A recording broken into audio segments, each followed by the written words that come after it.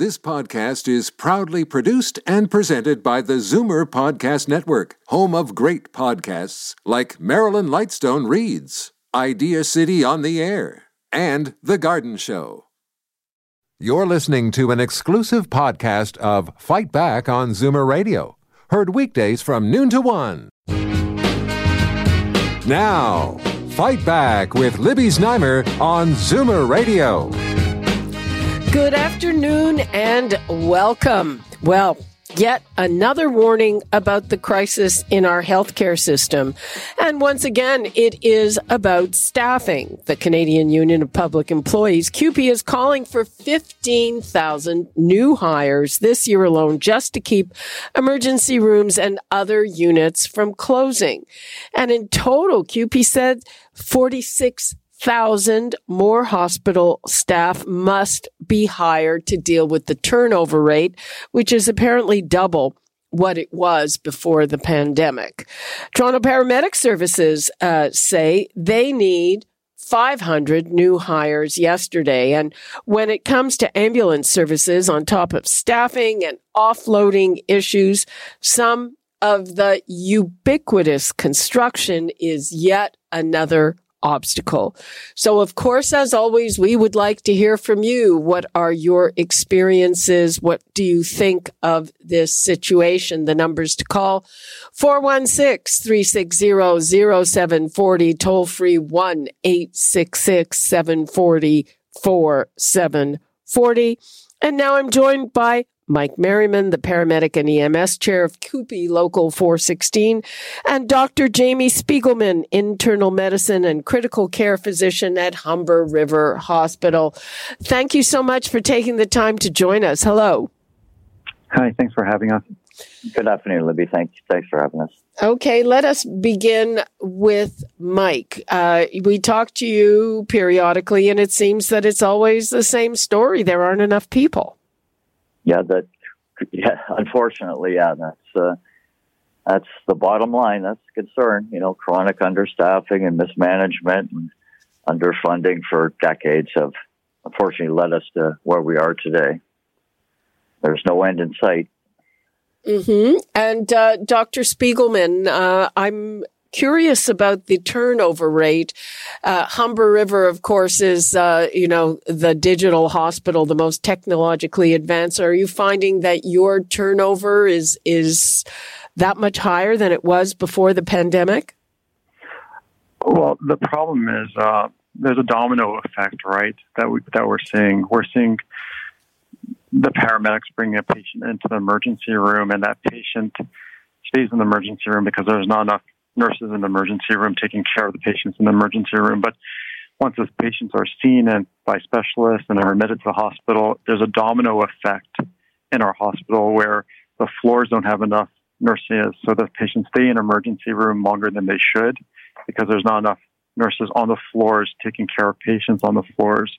Even though there's beds there's no manpower to take care of those patients on the floor. So what we're seeing right now in our hospital, and I think all hospitals that I'm aware of, is this domino effect where there's not enough staff, nursing staff, health, cleaning staff, it's everything in the hospital. So it's a domino effect where it's being backed up all the way to the paramedics. Mm-hmm. So the paramedics, what about your attrition rate? What's that been like, Mike? We're averaging a resignation about roughly one a week, which is alarming. Pre-pandemic, I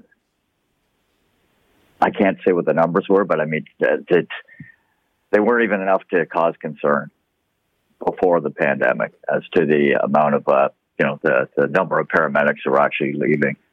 But now, during the pandemic or the height of the pandemic and post-pandemic, it's about one a week that are resigning to move on to either fire services or other paramedic services within the GTA. And that's cost of living in Toronto too. That's forcing them out to work for other services. So it's cost of living. What about the job has become more difficult over this period, Mike? Well, that's obviously part of it too, Libby. It's the pace. It's the, even the nature of the calls to some degree, with Toronto obviously having a lot more, gunshot wounds and deaths as a result. The opioid crisis, it all takes its toll on paramedics, and they move on to greener pastures out to the GTA, other services where the call volume may not be quite as high, and again, cost of living is cheaper for them. They don't have a lot can't afford to live in the city, so it's they have their long shifts. They may have an hour and a half commute into the city. Can't afford to rent or buy in the city, so there's a lot of factors that are driving them out of Toronto. And obviously one big issue is the pay rate. The pay rate is not really any higher than it is in the rest of the province. In fact, Durham region actually pays its paramedics more. So there's not a whole lot of incentive for to keep paramedics in Toronto right now. Dr. Spiegelman, would you say that pay is a reason for burnout among nurses, or is it a whole bunch of other things, including the incredible strain of having worked through the pandemic? I think it's multifaceted, but I totally agree with Mike in terms of what he said for paramedics, but the same can be said for nurses. I think doctors are in a little bit of a different situation from what I'm seeing. There are not enough emerge docs, but every other specialty in the hospital is well manned. But definitely the nurses in our hospital, from what I'm interacting with them, the same that Mike just mentioned is happening with nurses. The pay is a big issue. What is happening is a lot of the nurses who can't retire are retiring, or a lot of the younger nurses who were trained here find that they could be paid more doing either agency nursing or go to the U.S. or go to Northern Ontario or go outside of the city where they don't have their cost of living isn't as high as living in the GTA. So we're seeing exactly almost the same thing that the paramedics are seeing in terms of the nurses. It was interesting. We saw a news conference yesterday, and the union is calling for thousands of new hires. I gave the numbers out, 15,000 this year alone. But on the other hand, the union acknowledges it's not like you can snap your fingers and hire these people because they're very highly trained. So where does that leave us, Dr. Spiegelman?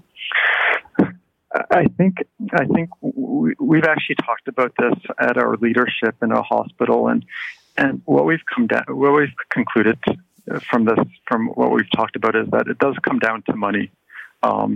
If you pay nurses enough, they'll stay here, as opposed to going to an agency nurse, or as opposed to moving to the U.S.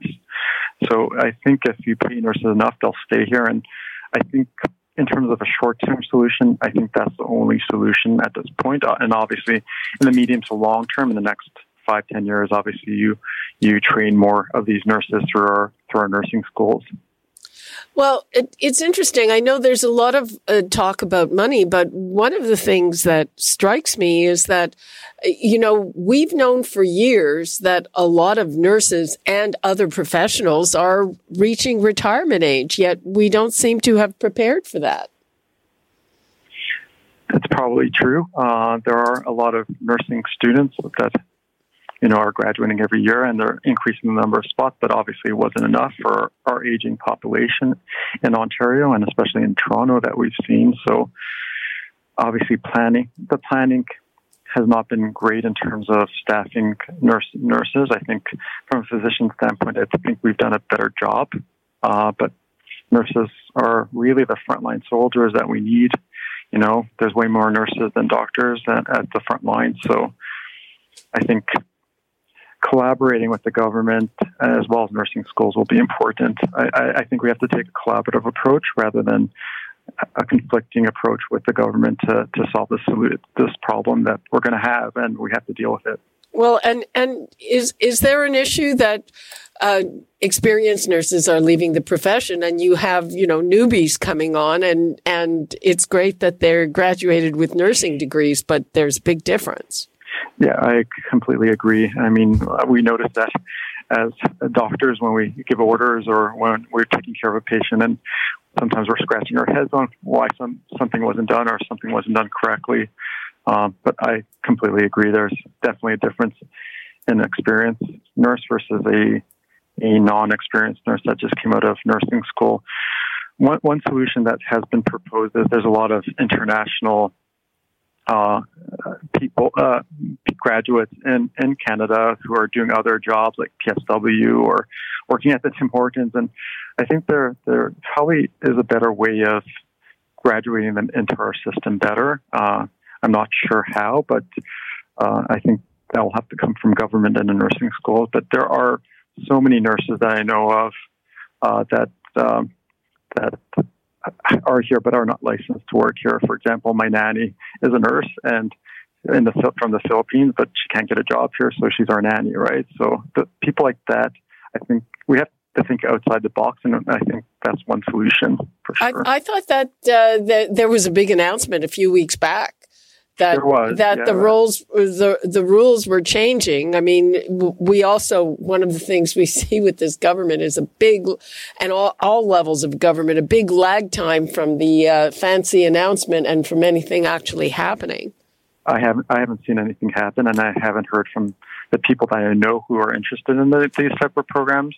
And I know a handful of physicians are in this position as well, that no one's really heard of any action plan yet. That's interesting. Mike Merriman, you mentioned offloading. That is that paramedics often have to stay with the patient in eMERGE until they're checked in. I thought that issue was somewhat solved. No, the offload delay situation, Libby, it's been around I've been a medic for 32 years, and it's been around for at least 20 years. And where the offload delay, it's, what the public should know, the conservative government actually, in a roundabout way, they more or less created the offload delay situation, because at least within Toronto, because back in 95 under Premier Harris, they actually closed 7 ERs in Toronto. 7 when shut down 2 hospitals too. The Wellesley and the Northwestern are gone. But they closed down 7 emergency rooms with a growing and aging population. So that's less emergency rooms that medics had to take patients to. So obviously things are going to back up. So that's when things started to back up with the offload delay. But we also, for close to the past 20 years, have managed with offload delay. It was a cost of doing business, or a part of doing business, and the paramedics we managed, and we were able to still get the calls in a timely manner. There were provincial mandate timelines of when we had to get the calls, and we were meeting them because they were staffed appropriately. We had the surge capacity within the system to compensate for offload delay. But now, with decades of underfunding and understaffing, and it was inevitable that it's going to end up where we are. It was avoidable, but they had to put some investment into the system over those years. I mean, Dr. Spiegelman's working at Humber River Hospital now, and that sort of replaced the two former hospitals, Humber Finch and Humber Church. So I was thinking, wow, we're going to get this great big emergency room in the new Humber Finch that was being built, the Humber River. But it's really no larger than the old eMERGE rooms from Humber Church and Humber Finch that got shut down. So we actually gained nothing as far as emergency room space goes to take patients to. So and the offload, Libby, is actually better now than it was several years ago. Medics used to wait could go in there in the morning with a patient, and they'd be there for 12 hours till their end of their shift, and still hadn't gotten a hospital bed to transfer the patient to. That's not happening now. The most I'm hearing about is maybe, and that's a bad day, is 4 hours that they're waiting. So they've actually improved as far as that goes. So, but the politicians and some of the managers of the chiefs of EMS services want to keep blaming it on the offload delay and blaming the hospitals, basically, which is to me is unfair to the hospitals. I think that's some scapegoating going on there because they haven't invested in the in the numbers for paramedics to keep up with the growth that's been going on for decades. And that's why we're in the situation we're in today. I want to talk about something else.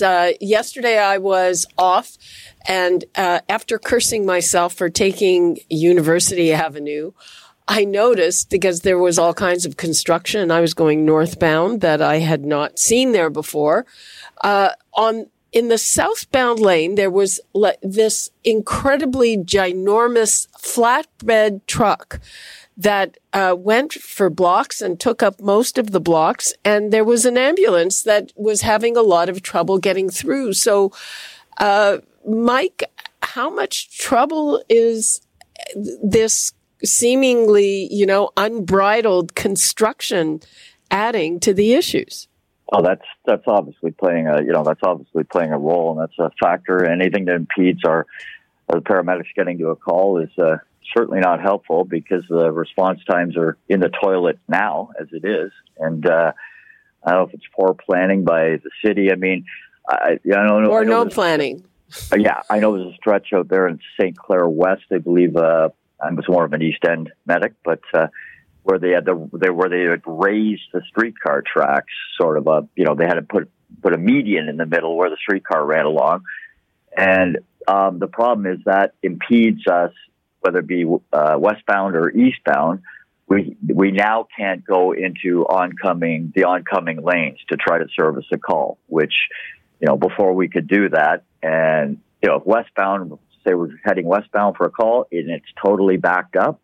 But which it often is. I live there. Clear, yeah. But eastbound lanes could be totally clear, but we can't get over them to, run the call through, the opposing lanes, which you can make a U-turn. Legally, we're allowed to do with lights and sirens, and it obviously can save a lot of time getting around traffic. But with that type of planning and that type of construction, some of that's going on in Eglinton now because of the light rail transit or whatever they're calling it, and it's it doesn't help. It certainly doesn't help. I know the Danforth's been bad, and just whatever way they're designing things that even cars they have nowhere to pull to the right now to even get out of our way. So it's not good. It's certainly not helpful. Mm-hmm, yeah.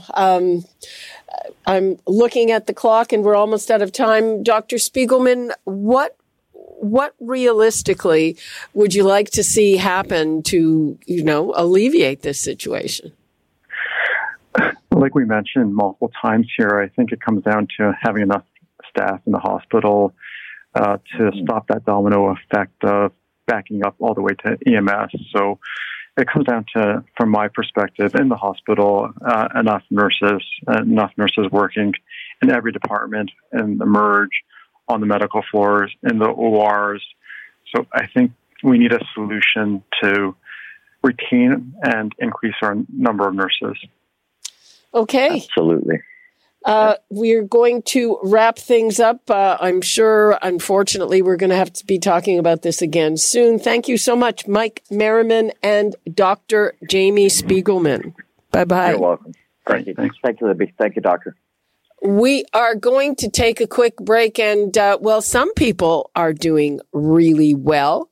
I'm talking about all the civil service executives who collectively millions of dollars in bonuses, even though their performance targets were not met.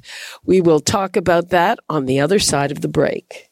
You're listening to an exclusive podcast of Fight Back on Zoomer Radio. Heard weekdays from noon to 1. Fight Back with Libby Znaimer on Zoomer Radio. Welcome back. Have you tried to get a passport lately? What's your experience at the airport? What about a court date if you need one? Okay, those are rhetorical questions. We know that these are just a few of the areas where government services are not working. But the people running those departments and some of those working under them have collected a total of $191 million in bonuses, performance bonuses. Performance targets, well, they're not necessarily being met. Apparently, half the time, 50% of the time, those performance targets are not being met. Well, what do you think of that? What do you think of that? The numbers to call 416-360-0740, toll free 1-866-740-4740. And now let's go to Chris Sims, who is the Alberta Director of the Canadian Taxpayers Federation, and Conservative MP Kelly McCauley, who is a Member of Parliament for Edmonton West. Thank you so much for being with us, both of you. Thank you. That's my pleasure. Okay, well, let us begin with MP McCauley. Were you at all surprised by this? Unfortunately, not surprised, disappointed. We had the exact same issue last year, right in the middle of the worst of COVID. The Liberals had paid out $171 million in bonuses for similar poor results, which at the time was by far the highest amount ever paid out. And here we have a year later, and government has not learned its lesson, it seems. So what's the rationale? What do they say to you? Because presumably a performance bonus, I mean, I know there are a lot of people in various sectors who consider it their right to it, but theoretically you have to weigh it against performance targets. If they said that, say, the wait time outside a passport office would only be 4 hours, presumably they have to check that before handing over a check. Yeah, well, in the real world, you would assume that, but in the liberal government world, it seems almost an automatic bonus for everyone. I think it was 89% of executive level bureaucrats received quite hefty bonuses for certainly not achieving their published metrics, their published targets. Liberals have used an excuse of there's soft targets such as ensuring access to mental health as a reason to give a bonus. And yeah, if we make someone wait outside 12 hours for a passport or make a family wait 2 years to bring a loved one over for immigration, that's okay, it appears. Chris Sims, what's your take on this? Well, I'm with the Canadian Taxpayers Federation, who've been around for more than 30 years. This is gross. It's a huge waste of taxpayers' money, and it really highlights the tale of two pandemics. It's really been us and them. We take issue whenever we hear the government and bureaucrats say we're all in this together. No, we're not. We're all in the same storm together. Some of us happen to be on big government yachts, and the rest of us are out here in dinghies. We've seen people take massive pay cuts. We've seen people locked out of their jobs. We've seen people lose their businesses. These are all working, tax-paying people. And yet, we're seeing on the government side of the rope, about 90% of people getting bonus pay. Okay, number one, they shouldn't be getting a pay raise, period, while we're in this gigantic mess. And the idea that they're ladling a bonus on top of that is offensive to most taxpayers. And we need to keep in mind, too, this isn't just places like the Passport Office, which apparently don't seem to be doing a very good job. We're also seeing places like CMHC, whose entire mission statement is to keep housing affordable, handing out bonuses to them, too. So it's way past time for this nonsense to stop. Let's take a call. It's truly indefensible. It is. Let's take a call from Mary in Caledon. Hello, Mary. Hi, Libby. Thank you. The lady who just spoke, she's reflecting my sentiments 110%. I'm very disturbed by this offensive nonsense, as she said, that's going on. And I think that a lot of people are catching on to the games that those in government are playing, and they're getting fed up. And there is nothing that, or it feels like there is nothing that anyone can do about it, unless you want to go and stand on the corner and start screaming. But it's just, I can't believe actually that this is happening in our democratic society, and I can't believe that they are allowed to get away with this $191 million in bonuses. Now, Libby, I don't understand. Did they vote themselves the bonus? Like, who decided that they get the bonus? It's performance pay. It means it's up to your manager, your superior, whether you get it or not. Mary, thanks for your call. It's like there are bonuses in all kinds of private sector jobs, and your boss decides if you get it.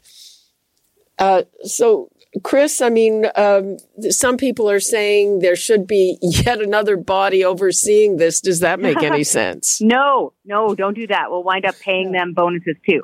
So You're right. That's what I think. If I can chime in on that, there is a body overseeing this. It's the president of the Treasury Board, the Liberal minister, who is, nominally the employer. We brought this up last year and asked them to change it. It's indefensible. It's incomprehensible that this has happened again and again. For 53% of their targets, they failed. Department by department, all these major government services, scandals, harassment issues, and it's been failure. But it's been very healthy pay for failure. Well, a couple of questions here. So CRA handed out a lot of bonuses. Now, I think they actually are doing a pretty good job. Am I right or wrong on that? I would say I'm wrong. Now, to praise the CRA, but I'm the taxpayer. But let MP Macaulay go on. Yes, no. Yeah, no. Of course, we have to. We do have to acknowledge that there are some very hardworking and some very good executives throughout the department, throughout all the departments. But when the reality is, if you miss the targets, we should not be paying for the failure. The CRA, it's still, you're lucky if you spend 4 hours on hold before they cut off your line and hang up on you. You're lucky to get the right advice when you talk to them. It's plagued with scandals with, the minister being apparently aware or claiming to be not aware of special tax deals being made for insiders. It's not a well-run department and needs reform to serve Canadians, but we're paying out bonuses. Well, they did get that CERB out the door in a timely way. But I think it was a very small amount. A lot of the CRA, and bless the CRA, they kept very good records. A lot of them were at home, unable to work at the very, very beginning. So, a small group of them managed to have it done, but to pay out so many, I'm having difficulty with that, is basically. Chris, have you singled out, is there any department that, in your opinion, was the worst offender? It's really hard to pick because this is just such a huge waste of money. And it isn't just the bonus pay. This is a repeat offender issue. So, for example, the feds also spent about $1.6 billion with a B on overtime since 2019. And this is according to records that we obtained at the Canadian Taxpayers Federation. Now, some people might be thinking, because COVID, it would be Health Canada, right? No. Despite the pandemic, Health Canada and the Public Health Agency of Canada, they accounted for less than 7% of that overtime pay during COVID-19. It was actually Fisheries and Oceans Canada shelling out $98 million in overtime. So there's a lack of oversight here. There's a lack of accountability. And to your caller's point, I hear her frustration. And to give her some hope, the MP right now is doing his job. In opposition, he is saying, you know what? I ferreted out this information. I'm trying to hold the government to account. We need to do something about it. We agree. What can your listeners do? They can email and phone the minister responsible for this. Then what that minister does, he or she walks over to the department. Okay, the department is full of unelected bureaucrats who are handing out these bonuses and getting these bonuses. The minister's responsible for it, though. So that then puts pressure on that elected minister to get their acting gear and to say, you know what? No more. I want a full audit, a full review, no more bonuses during this mess. Or at the very least, they have to be based on performance. This is unacceptable. So send that email, make that phone call, put the pressure on the right point. Kelly, do you think that'll do any good? Well, to me, I think the answer is to not vote for Liberals who keep doing that. But Chris has a good point. We need to, get the message across to, the Treasury Board president, the local MPs. It's just as important to contact in Toronto and other places and say, this is unacceptable. This is money, resources that is better spent elsewhere. And I believe incentives are an important part of pay package, but it should be based on achieving tangible results for Canadians, not for internal gain, tangible results for Canadians, whether that's timely passports, whether that's reuniting families in a timely fashion, whether it's CRA answering the phone within a couple rings and providing proper tax advice, serving our veterans. These need to be the services that we're paying for that should be rewarded for, and not, as I say, 98% of CRA executives got bonuses. Ask any of your listeners, when was the last time you were able to phone the CRA and get a prompt response? 1960, maybe? Okay, maybe it was. No, I'm being facetious, but it has to be accountable. It has to be tangible goals and results that serve Canadians. Okay. We're going to wrap things up on that note. We'll have to follow the money and see if there is any change in that. It's also interesting that after last year, the bonuses didn't go down. They went up more than 10%. More inflation, it appears. Well, yeah, exactly. You've got to cover these guys' costs of inflation while nobody else gets much relief on that note. Thank you so much, Kelly McCauley and Chris Sims. Bye-bye. Thanks. Bye-bye. Thank you. We're going to take another break, and we're going to talk about another area that needs work, is having work, and that is Eglinton. Have you been there lately? Well, we just learned about another official delay of the LRT. It is ruining businesses in the area and making the whole area, well, it's been like that for a long time, virtually impassable. We will be talking about that when we return. You're listening to an exclusive podcast of Fight Back on Zoomer Radio. Heard weekdays from noon to 1. Fight Back with Libby Znaimer on Zoomer Radio. Welcome back. Have you been up around Eglinton lately, or say any time in the last decade or 11 years? That's how long the LRT has been under construction. And to say that it's bad for business is an understatement. And we've just learned about another delay. It was supposed to be finished in 2020, but the dates are pushed back annually. So, excuse me. So the new date is in 2023, but there's no guarantee they won't just delay it yet again. Some are even calling for a public inquiry, though I'm not sure how that would help move things along. The numbers to call, 416-360-0740, toll free 1-866-740-4740. And now let's bring in Councillor Mike Cole, Ward 8, Eglinton Lawrence, and Maureen Sirois, Chair of the Eglinton Way BIA. Thank you both for joining us. Hi, Libby. Hi, Maureen. Mike, hi, Mike. Nice to see you. Mike, your reaction to the latest delay, was it at all a surprise? Just mad as hell, as all the residents are. Thousands of residents are mad as hell. All the small shopkeepers in Eglinton are just livid of this latest delay, and they have given no future date. They say they don't know when now. They don't even have a date. Could be 25. Who knows? Oh, I thought it was 2023. I misspoke. No, that's nothing. No date. No date. Okay, people, sorry about that. I had some misinformation.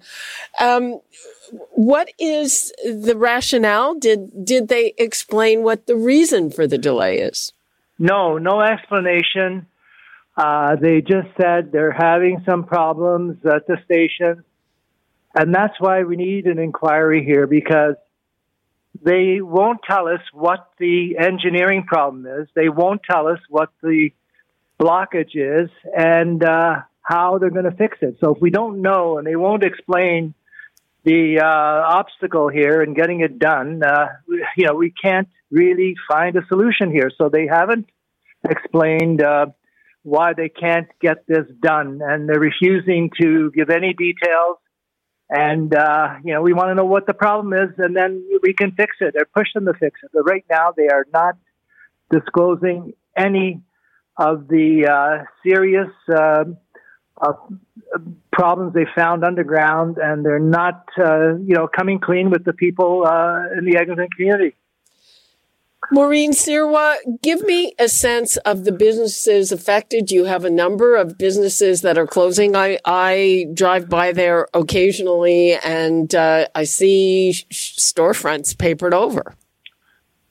Hi there. Yeah, there's lots of businesses that businesses close for various reasons. Sometimes the people retire. Sometimes it has to do with lack of business. The pandemic certainly didn't help a lot of the businesses along the Eglinton corridor who were struggling at the beginning and then continued to suffer. So we don't have any hard numbers on the why the businesses close, but you can certainly see that there's vacancies. And the other problem is that who's going to rent a store if the LRT is continually delayed? No one would take that on. So it's very hard on the property owners and the landlords who want to rent those shops, and there's no certainty on an opening date. Mm-hmm. And you don't have a number on people that are, losing their business because of this. We don't have those exact stats because there's no one. Businesses often don't close just for one reason, but so I do not have that statistic. Well, Libby, I went door to door because I represent 4 BIAs from Caledonia already young, and the Eglinton Way is one of the 4. I counted 125 stores that were closed earlier this year. And sure, some of them, as Maureen said, could be the result of pandemic, etc.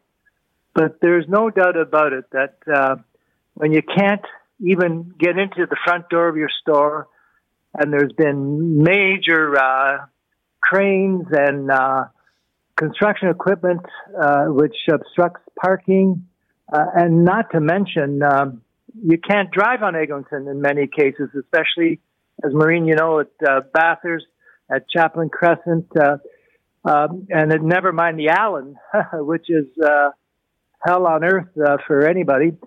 So we've had 125 that I counted were closed earlier this year, and obviously some of it has to be the result of the traffic hell and the construction hell.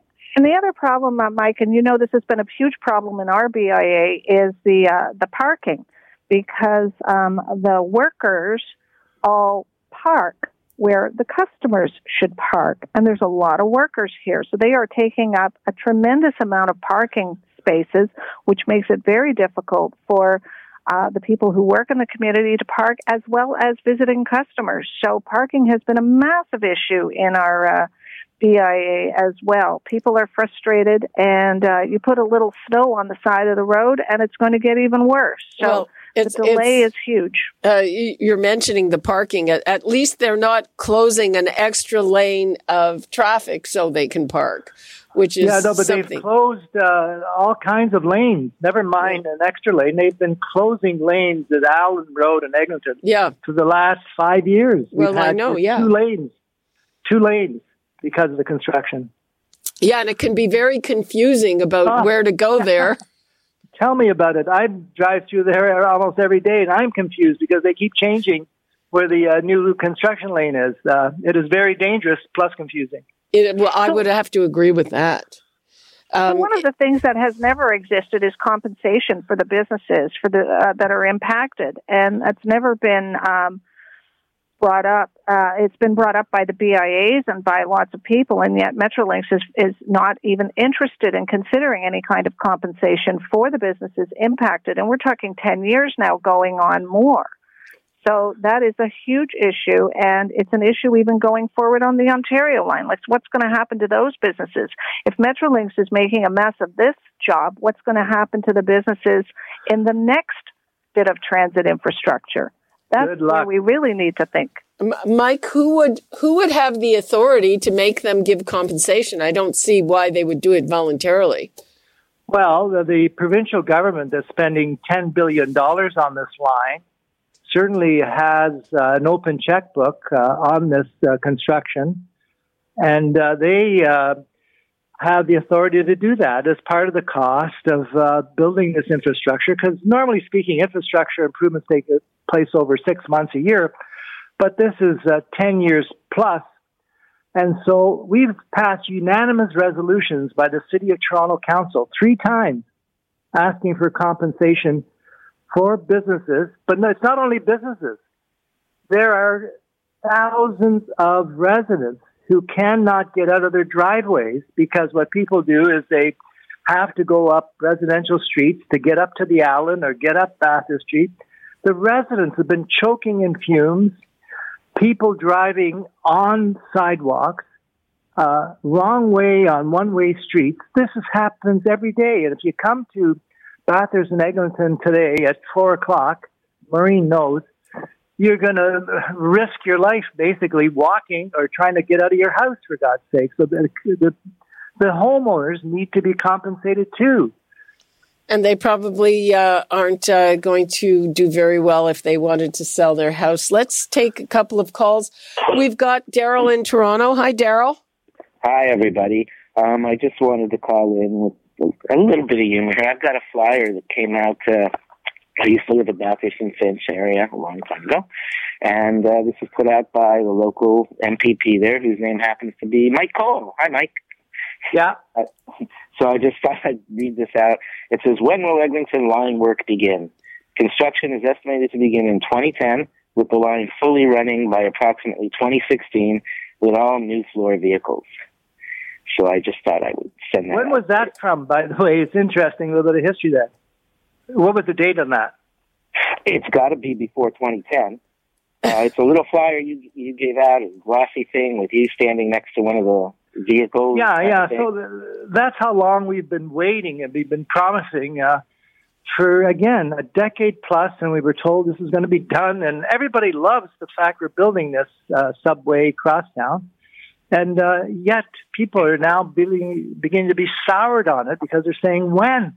You promised this. It was supposed to be done then. And now we hear another open-ended delay that could be who knows how long. And another quick comment I had is that I can remember, it was like about 10 years ago, I was living up around Shepherd and Finch, young in Finch area, and they were constantly closing the Young line down early every night of the week kind of thing to do this signal upgrades or whatever. And then they started using the excuse, well, we're doing it while the crosstown is doing stuff like that. Why are they still doing this? How long does it take to do any of this stuff? Okay, I will let them answer that, Daryl. Thank you for your call. And people, we still have a bit of time left in this segment. 416-360-0740, toll free 1-866-744-740. We're talking about the latest delay on the LRT. There isn't even a date now. We have businesses suffering. We have homeowners suffering. We have a pretty chaotic situation on the road there with no end in sight. And what do you think? And especially if you have a business there, we want to hear from you. Maureen Sirwa, Mike brought up a public inquiry. Those usually happen after the fact, and they aren't exactly speedy themselves. Do you think that would solve anything? So I've reflected on Mike's suggestion of a public inquiry, and we certainly need to find out what's gone wrong with this project. But I do not see how this is going to help the businesses on Eglinton. Where I see the benefit of an inquiry is to understand the mistakes and the pitfalls and all the headaches that have happened on this line with regards to future infrastructure. And that could apply to any time that business is disrupted by long-term construction, because it's not just transit that could cause long-term construction. It could be road replacement and so on. There has to be something in place. And we've learned from the pandemic that there are methods and ways to compensate businesses who are impacted by catastrophe, either the pandemic or long-term construction. So these need to be embedded in the contracts with the province. This needs to be part of the contract. If it's not in the contract, then it just becomes charity. And we, as the BIAs, have had to fight tooth and nail for every single thing that we've received, be it keeping our streets cleaner or working with Metrolinx to try to get any kind of support for our BIAs and the businesses that we support. So there has to be something going forward. Is it worse under the current management, or is it kind of consistent going back to previous CEOs? It might be getting a teensy bit better, but not much, because it is a massive organization. It is a big, lumbering, massive organization, and trying to get in touch with the people who have the authority to make the decisions is very difficult. There's a lot of people that you have to encounter at the community level who do not have the authority to even move a pylon if it's in front of a business and disrupting the business. You could have pylons in front of your business for future construction, and no one can move them, but no construction is happening. So how are the businesses supposed to survive? So that's the problem. There's no direct interaction with the people who have the authority to make the changes. It's interesting. We were talking about that very problem on our municipal panel last week with Councillor Pasternak, and he was saying things, Mike, like, we're disappointed with our subcontractors who are doing this, who are closing lanes and leaving them closed while no work is going on, and on and on. And I am just, I know the situation with Metrolinx is a bit different, but I'm just mystified. The city is paying money, and why can't they deal with this stuff by withholding money? Well, they do withhold money on contracts. It happens all the time. The problem is there's so much construction, so many contractors, so many subcontractors. Toronto is the construction center of North America, so there's always going to be challenges, and we've got to be a lot tougher with our contractors because they leave incredible messes that I'm dealing with on a regular basis. But the other thing about the inquiry, listen, we can't sit on our hands and just say, woe is me, because of delay. And that's why I'm saying we need some kind of answers here. And we don't have to have a full judicial, long, drawn-out inquiry. We need to get some answers. And the Premier and Minister Mulroney could appoint two people and say, listen, give us an answer in 2 weeks, question Metrolinx, find out what's gone wrong, why can't you fix it, and thirdly, what's the cost of this delay? Because this delay means they're going to have to employ contractors for another year or two. This is going to cost hundreds of millions of dollars, so I'm not willing to wait after the fact. I want these answers right now because there's so much money at stake. My residents are just fed up with the choking on traffic, so we can't wait. We need some answers now, and that's why I'm calling for an inquiry, and we can do it in a week if Premier Ford wants to get to the bottom of it, which I think he would like to know why these taxpayer dollars are going to be wasted. Hundreds of millions of dollars will be spent next year again with this delay. It's the cost of the delay to the taxpayer, too. Well, has anyone asked him or Minister Mulroney to do this? They've asked, but no response.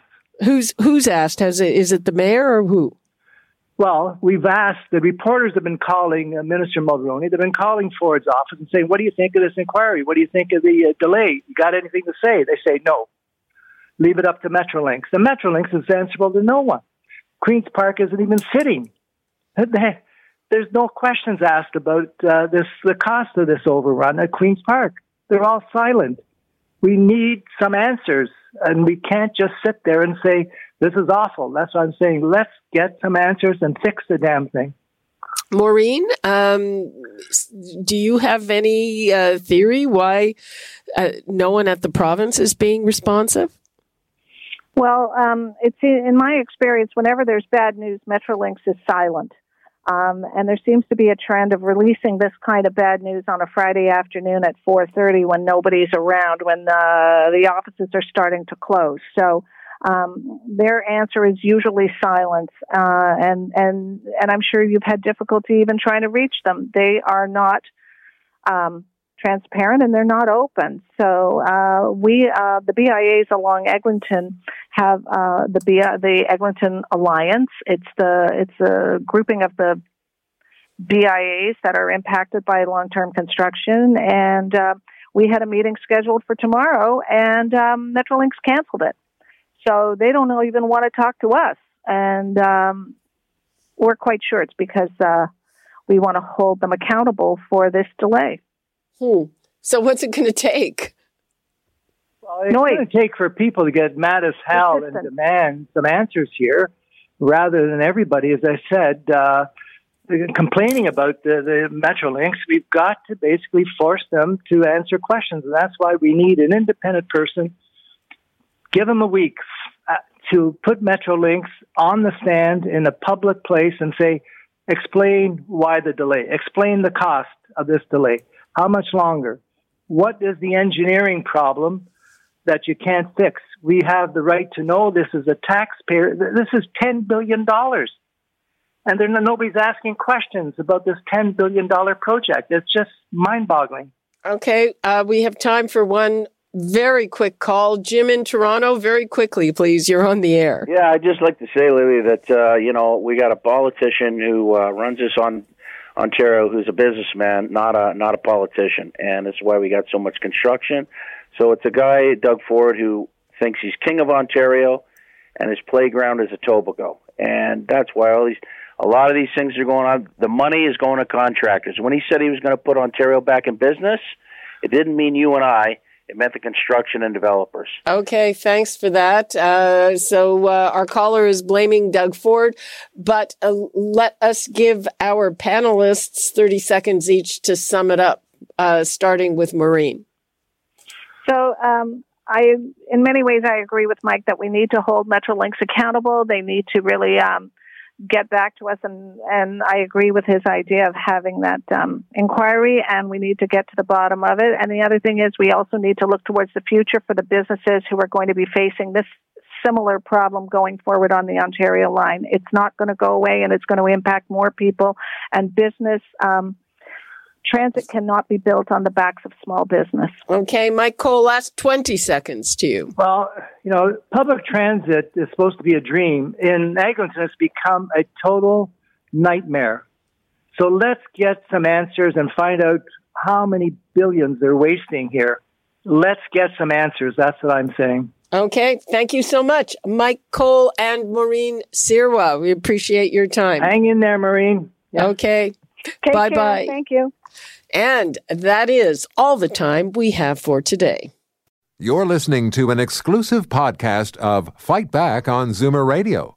Heard weekdays from noon to 1. This podcast is proudly produced and presented by the Zoomer Podcast Network, home of great podcasts like Marilyn Lightstone Reads, Idea City on the Air, and The Garden Show.